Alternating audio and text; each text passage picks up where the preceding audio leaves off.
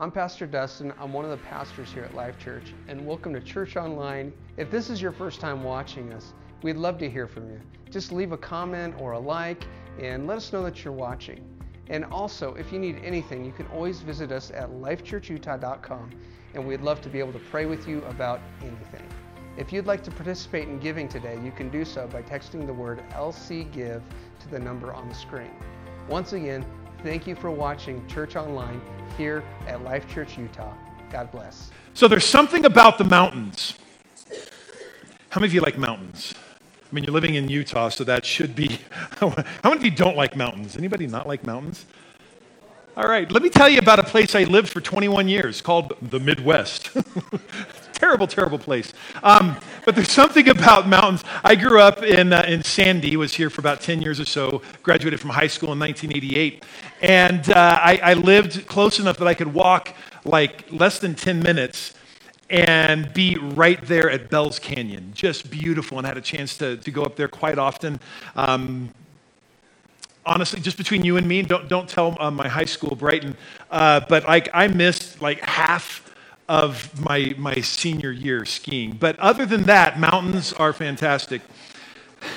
And then we left went off to Bible college, and then after I got married, we were in Colorado for a little bit out on the plains, and I should have known then that the trajectory of my life was going to take me to the Midwest for about 21 years. Suffered in the flatlands like this stage right here, and just horrible. And we would, fly over the mountains or drive near the mountains, coming to visit my mom up in Montana, and be like, I love them. There's just something about the mountains. And I would say that wonder of mountains and that awe of mountains has been with humanity since humanity was on this planet. Mountains can also be sacred places, and there are some religions that embrace that idea that mountains themselves can be a sacred place. Maybe they're places of refuge, it can be a place of worship, and it was no different in the Old Testament times. So if you want to turn your Bibles, please, to 1 Kings chapter 18, we're going to be talking about a particular mountain today in a story that's probably going to be familiar if you've been around the church for any length of time. If you haven't been around church, you're in for a fantastic story this morning and what God wants to do among us. And so this particular mountain is called Mount Carmel.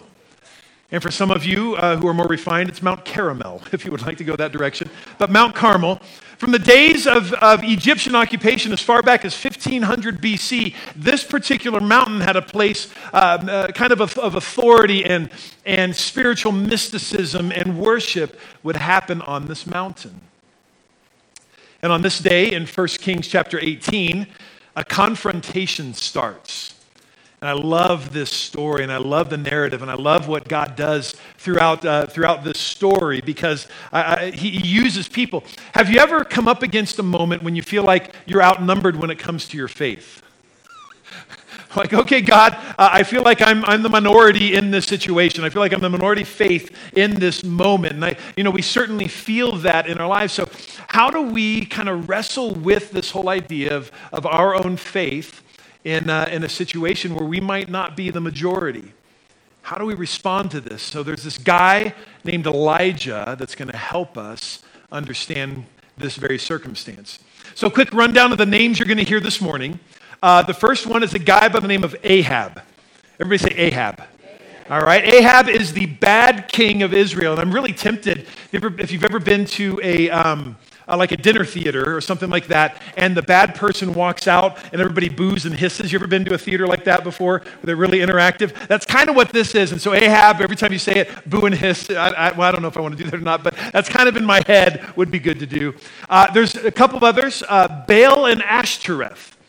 Baal and Ashtoreth, those are foreign gods that the nation of Israel at the time were worshiping, in particular on Mount Carmel. So you're going to hear those two names, and that's basically the heavenly duo. You've got Baal, the man, and you've got Ashtoreth, the woman, and they would have children. I mean, just all these gods, this panoply of gods, and that was what that was all about. So you hear those names. And then the last name you're going to hear really is the name Elijah. Now, Elijah was the man of God, the prophet of God, the prophet of the God of Israel, the one true God. Something you need to know about this before we get into this particular story is that leading up to 1 Kings chapter 18, the land had been in a season of drought. Elijah, because of all the things that were going on in the nation of Israel at the time, and the way that King Ahab was leading the nation towards foreign gods, Elijah prayed, and the Bible says that the heavens were shut up for 3 years. And so this is right at the very end of that 3-year period of time. And so the drought has hit the land. There is no water. It has not rained can you imagine not raining for 3 years? And the famine was terrible. So we pick up the story in 1 Kings chapter 18. Elijah had been absent for a long time, and all of a sudden Elijah shows back up on the scene and shows up to begin speaking with Ahab, the bad king of Israel. Verse 17, when Ahab saw Elijah, Ahab said to him, "Is that you, the one ruining Israel?" Isn't that funny? Ahab, who's the bad guy, is telling Elijah, "Aren't you the one?" Okay. Elijah replied, "I have not ruined Israel, but you and your father's family have, because you have abandoned the Lord's commands and followed the Baals." So Elijah rightfully points out that, no, Ahab, I'm not the bad guy in the scenario. You are the bad guy in the scenario. And Ahab was declared by God to be the worst of the worst. Remember a few weeks ago, if you were here, we talked about tombstones and what would you want on your tombstone. Imagine having that. God said, "I am the worst of the worst" on your tomb. I mean, that's what that is. And Ahab is a bad dude. So Elijah points out the foundation of the failure of Northern Kingdom and its leadership. You have turned away from God and you're serving the Baals and the Ashtoreths. And you're no longer serving the God of Israel. Verse 19. Elijah says this, "Now summon all Israel to meet me at Mount Carmel, along with the 450 prophets of Baal and the 400 prophets of Asherah who eat at Jezebel's table." Now, Jezebel is another name I didn't mention. Jezebel is Ahab's wife, and she is a bad individual as well. She's the one who kind of starts a lot of the problems in the northern kingdom. So now Mount Carmel is a supposed dwelling place of Baal. This is where he lives, this god of thunder, this god of the storm, perhaps the god of fire. This is where Baal is supposed to live. And Elijah says, summon everybody to this point. And this is Mount Carmel. I've got a map for you. Israel, you've got Sea of Galilee toward the top there, toward the bottom, another bit of water, that's the Dead Sea. So Mount Carmel is up there in that ridge of mountains, kind of in the northwest part of Israel.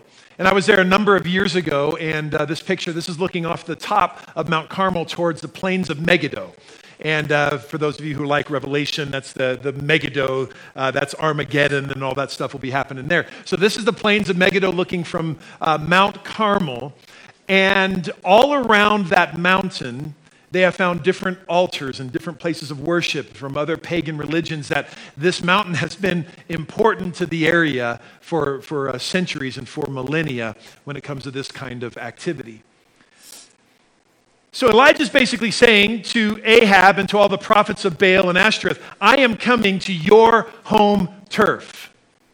I'm coming to where you are strongest, and I think God's going to want to do something among you. So I want to bring these 850 prophets, and imagine this moment. It's like the game is on for Elijah versus all the prophets. It's the underdog fight of the century. It's truly a mismatch when you look at it on paper. How many of you follow March Madness? Anything? Well, okay, good. None of you. That's awesome. March Madness, some of you try to figure out who is going to win and what underdogs are going to come through and kind of blow up your bracket, and you try to figure them out. Well, this is one of those moments where the bracket is stacked very much against Elijah and very much for the 850 prophets. So Ahab summoned all the Israelites, probably the leaders of the city and the clans, and gathered all of the prophets at Mount Carmel. Then Elijah approached all the people and said, how long will you waver between two opinions? If the Lord is God, follow him. If Baal is God, follow him. But the people didn't answer a word. They are completely silent. Basically, Elijah is asking them, how long are you going to play the game? how long are you, and this word there, wavering, can also mean limping. So how long are you going to live an existence of limping through life when it comes to your spiritual walk? How long are you going to be hobbled by your indecision? Make up your mind. God, the true God, has provided for you over and over and over and over again, but choose who you're going to serve. But the people said nothing. So we're going to come back to that in just a second, because the people do say something here pretty quick, but they said nothing at this point. Then Elijah said to the people, and to the silence of the people, I am the only remaining prophet of the Lord. Have you ever felt completely alone? Elijah's walking through this and feeling like he is the only one. But something he might not have known at the time was that Obadiah, who was another prophet, had actually, because Ahab went on this killing spree of all the prophets of God, but Obadiah, another prophet in the northern kingdom, had saved about 100 other prophets, 100 other people who followed after the God of Israel, and had hidden them in caves. And so Elijah might not have known about them, but here's something that we need to hold on to. You might feel alone at work. You might feel alone at school. You might feel alone in your neighborhood and feel like you are the only one who has a faith in Jesus Christ. But I'm here to tell you there are others out there that you might not know about. And they are ready at the drop of a hat to come alongside of you. That's why these relationships that build on a Sunday morning and within life groups and things like that, those are the relationships that help us in those times when we feel utterly and completely alone. I remember being at Brighton High School back in the late 80s, the greatest era of music ever. And when I was there, I was not a Christian until I was probably my sophomore year, toward the end of it. And then really my junior year was the first year that faith mattered while I was a student. And I was very, very alone. I had to change all of my friends. Because I was following after the Baals, so to speak, right? I was following after all sorts of things I shouldn't be following after in that time of my life. And my junior year was a very, very lonely year. And in fact, there were about 3,000 students roughly that attended Brighton at that time. That was 10th through 12th grade, so a very, very large school back then. And I knew of one other outspoken Christian on the campus. And they didn't go to the church I went to. I went to Mountain View at the time.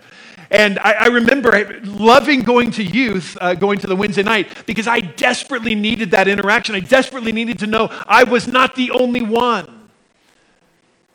We've got us.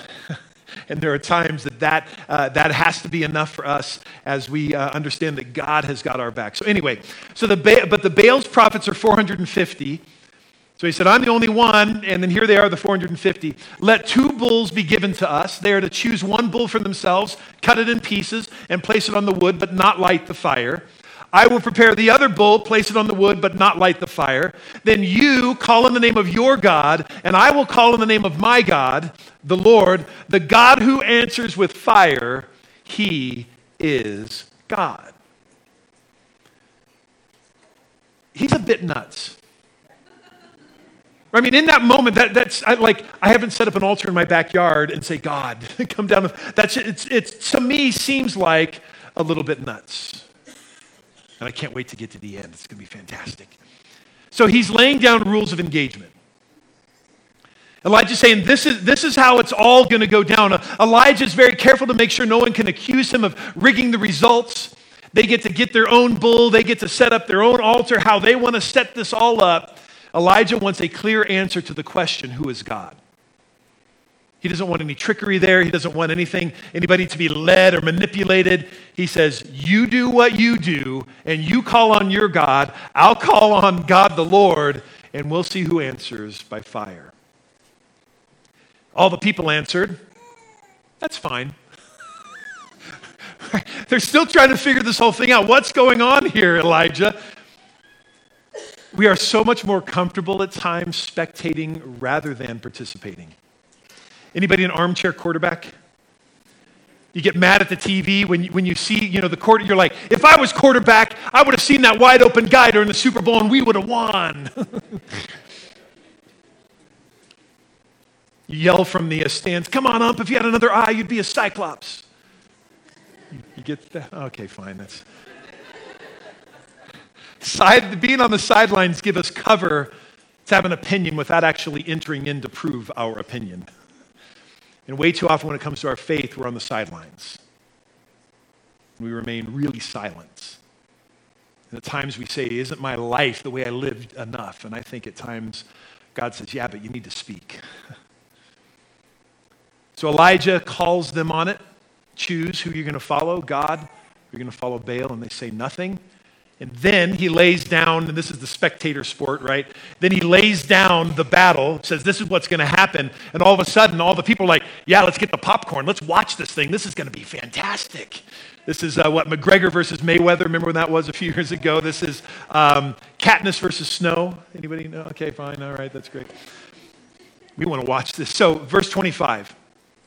Then Elijah said to the prophets of Baal, since you are so numerous, choose for yourselves one bull and prepare it first. He's like, all right, you're the home field advantage. You get to go first.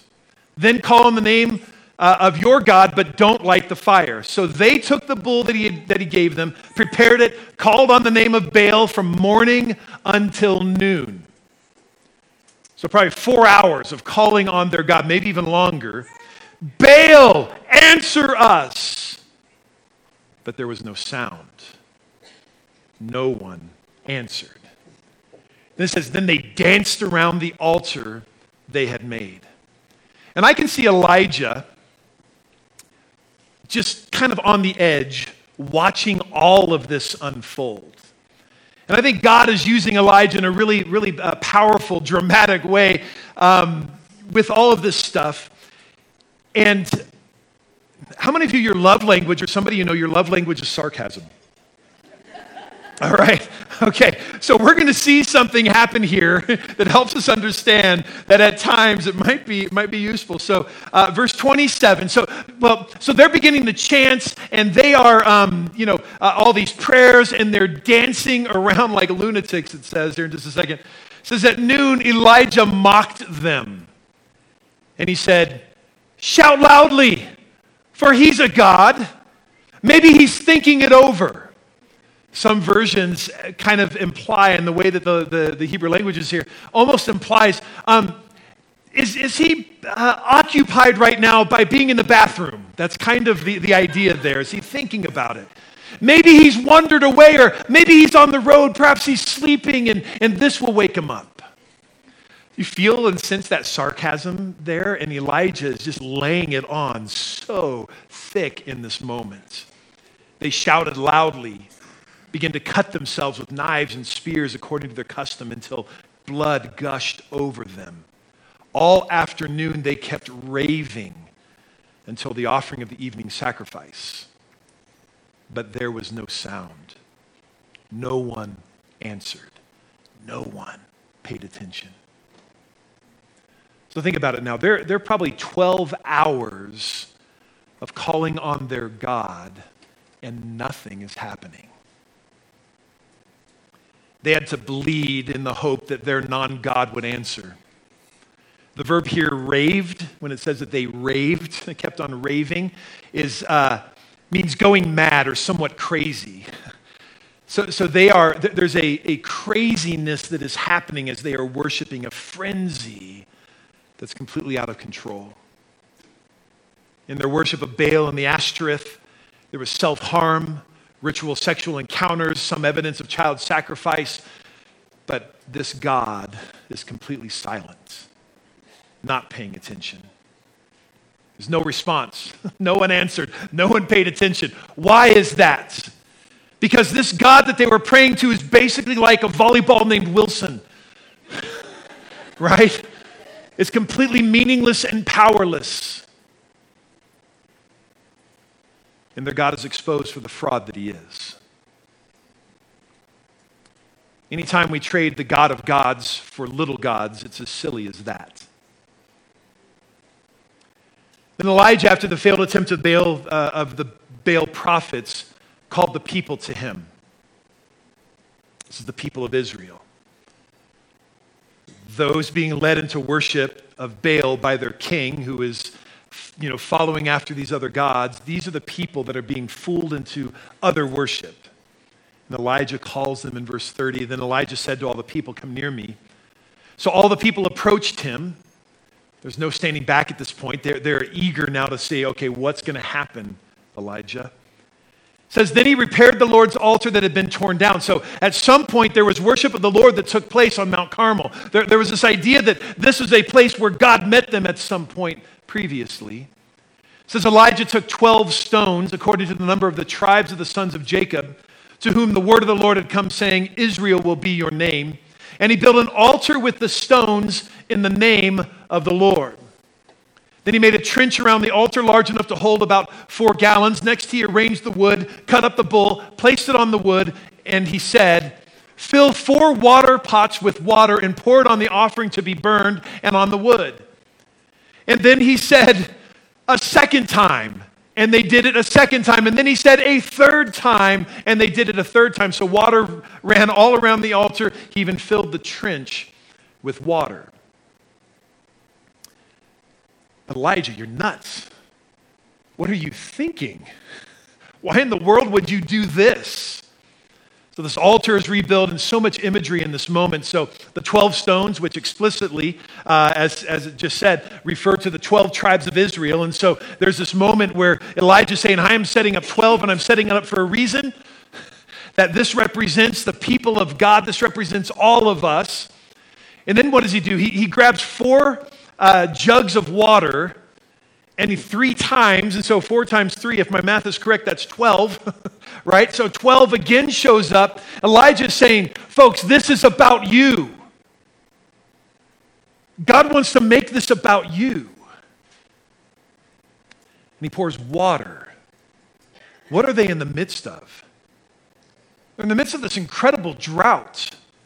How valuable is this water that he is wasting? It's incredibly valuable. I think that's a challenge to us. Do we hold back when it comes to worship? Do we refuse to give God the most valuable parts of our lives? Do we refuse to give a sacrifice that costs us something? So here they are pouring that water out, something that is so valuable to them. So imagine the people doing this. They're watching this. They surely would have been dumbfounded. And why would he be putting water on the wood? Seriously, Elijah, you are absolutely nuts. And I don't think God is up in heaven at this point going, okay, build the altar is great. Water. No. Don't throw, that's going to be harder now. Oh my goodness. You know what I'm saying? I don't think, our God knows no degree of difficulty. Right? Our God knows no degree of difficulty. For some reason, amen. We hear, and I want you to hear this for your own situation. God's not dumbfounded by this. God's like, split the Red Sea? Yeah, I did that. Fed the nation of Israel by manna for 40 years? Yeah, did that. But this work situation you're bringing to me, not so sure I can handle that. Right? I mean, that becomes the absurdity at times of what we think that's too difficult for God to do. Or God raised, earlier on in the story of Elijah, raised the widow's son back to life. And we wonder if God is powerful enough to save our marriage. Folks, there's no difficulty that God can't handle. In this moment, Elijah's pouring water in there. God's not confused. And God's not going, oh my goodness, now I can't do a miracle. I think in some ways, God's probably inside Elijah's heart, egging him on. Do more. The angel appeared to Mary in the New Testament at the birth of Christ, or just before the birth of Christ. And Mary looks and says, but this is impossible. This can't happen this way. And the angel answers Mary and says, yeah, to you, a human, to us as humanity, this might be impossible. But with God, all things are possible. And it's not about the water either in this moment. All of a sudden, the people of Israel who are standing by, spectating, now they're the ones who have gathered the jugs. They're the ones who maybe have gathered the water, what little they had, and they're the ones who are pouring it on the altar. Now they're participants in what God is about to do. They're piqued in their hearts with each water as it's poured over that. Verse 36, at the time for the offering, or for offering the evening sacrifice, the prophet Elijah approached the water and said, no exclamation point after this, by the way, no screaming and ranting and raving, no cutting himself, none of that. Listen to what he says. It's a very, very simple prayer.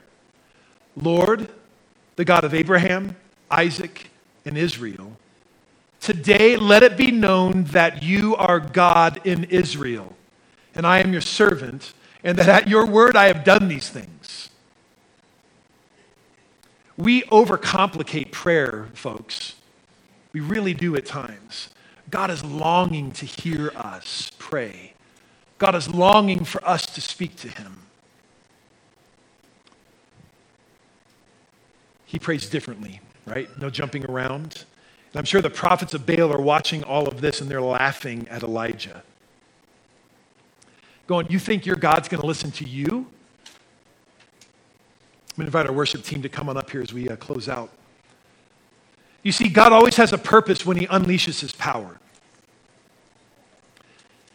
God always has a purpose when he unleashes his power. God is always at work in deep, meaningful, personal, and purposeful ways. He's not about sensationalism to prove a point. He doesn't need to do that at all. There can be chasing after signs, and that's what the world does. And I think as Christians, sometimes we want to do the same thing. What's the next big thing? And I want to go to that big thing and chase after it. But as Christians, we shouldn't, or we don't chase signs and wonders, but they should follow us. That's what the Bible says should be our reality. That supernatural things should be happening in the wake of our lives, because we're following after the God of Israel.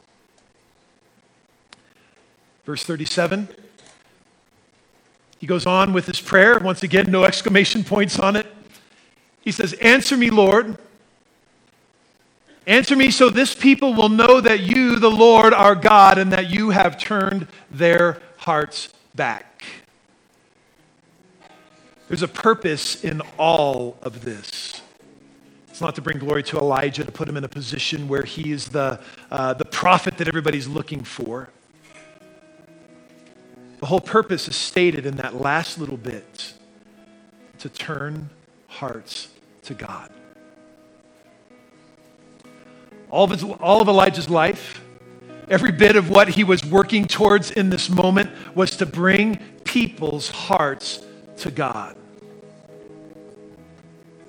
This is it. This is the center. This is the entirety of the moment. The first confrontation 3 years ago, we didn't read about it, but that was the confrontation between Elijah and Ahab, and that's when the rain stopped. The very, very first one of those was kind of to reveal Baal to be powerless, because Baal was the god of thunder, the god of storms, and he has been silent for 3 years. And now all of a sudden, in this moment, this powerful experience is to lead hearts back to God. You are here today for a purpose. You didn't just happen to walk in today unexpectedly. God is at work in each one of your lives.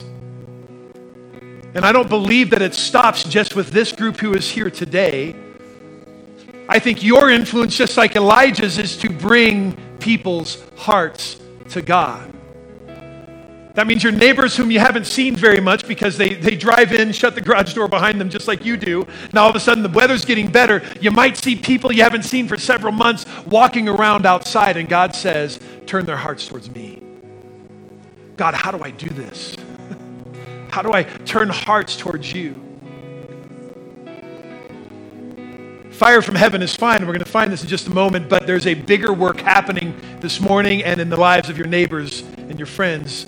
This amazing grace to be added to you, falling from heaven for you. So the story continues, verse 38. It says, then the Lord's fire fell and consumed the burnt offering, but not only that, it consumed the wood, the stones, the dust, and it licked up the water that was in the trench. When all the people saw it, they fell face down and said, the Lord, He is God. The Lord, He is God. Okay. And I'm sure the people did bow down. I'm sure in that moment there was an astounding response from the people because fire fell from heaven. But here's something for us to keep in mind. When God wants to do something supernatural, he will often ask you to do something super practical. Let me say that again. When God wants to do something supernatural, he will often ask you to do something super practical. What did Elijah do? He built an altar. There's nothing supernatural about the altar itself. He put the 12 stones up there, put wood on it, and put the sacrifice on it. And then he poured water on it, just kind of top it off. But there's nothing supernatural about it. This was something that they were used to. It was super practical to make an altar and to worship the Lord. But God took that super practical step and did something amazing. So what super practical thing is God asking you to do? Maybe there's a work situation right now and you're saying, God, I'm the only one following after you, and it is just so hard in this moment. And God says to you to be super practical. And maybe there's something that you have done and you need to go ask for forgiveness from a coworker because of an attitude you copped when you were sharing Christ.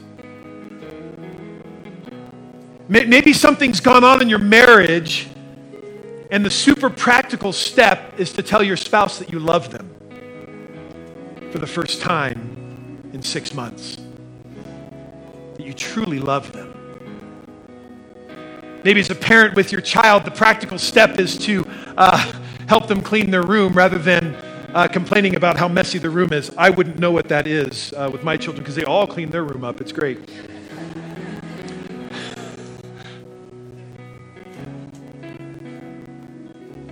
Maybe the super practical step is to invite your friends over to your home just to have a neighbor over for no other reason to develop relationship. In the moment of those things that we do super practical, and remember it's in the name of the Lord, that's what Elijah did, laid up the stones in the name of the Lord. When we do these super practical things in the name of the Lord, God's like, this is that altar that I am waiting to bring my fire down to bring the hearts of people back to me. Folks, this is how we can experience, even when we feel like we are alone in the world, this is how we can experience that fire from God in our lives. And then the very, very last thing here, I'm going to invite you to stand to your feet here as we close out. When responding to the will of God, indecision is not an option. Right? Indecision is not an option. The people of Israel were in that place of indecision. They're in this valley of indecision. Who should we serve? Elijah said, you've got to choose one or the other. I'm here to tell you that you want to know what the will of God is for your life? I can tell you this for sure. The will of God for your life is to give your entire heart to Him. To not have any corners, not have any parts of your life you're reserving for yourself. But to say, God, I give you every bit of my life. And for some of you, this is the first practical step that you need to take for God to begin moving supernaturally in your life. To say, God, I give you everything. I don't want to be in that moment of indecision anymore. This is Pastor Eric. Thanks so much for checking out our Life Church podcast. We pray that it's a blessing to you. For more information about Life Church, check us out at lifechurchutah.com.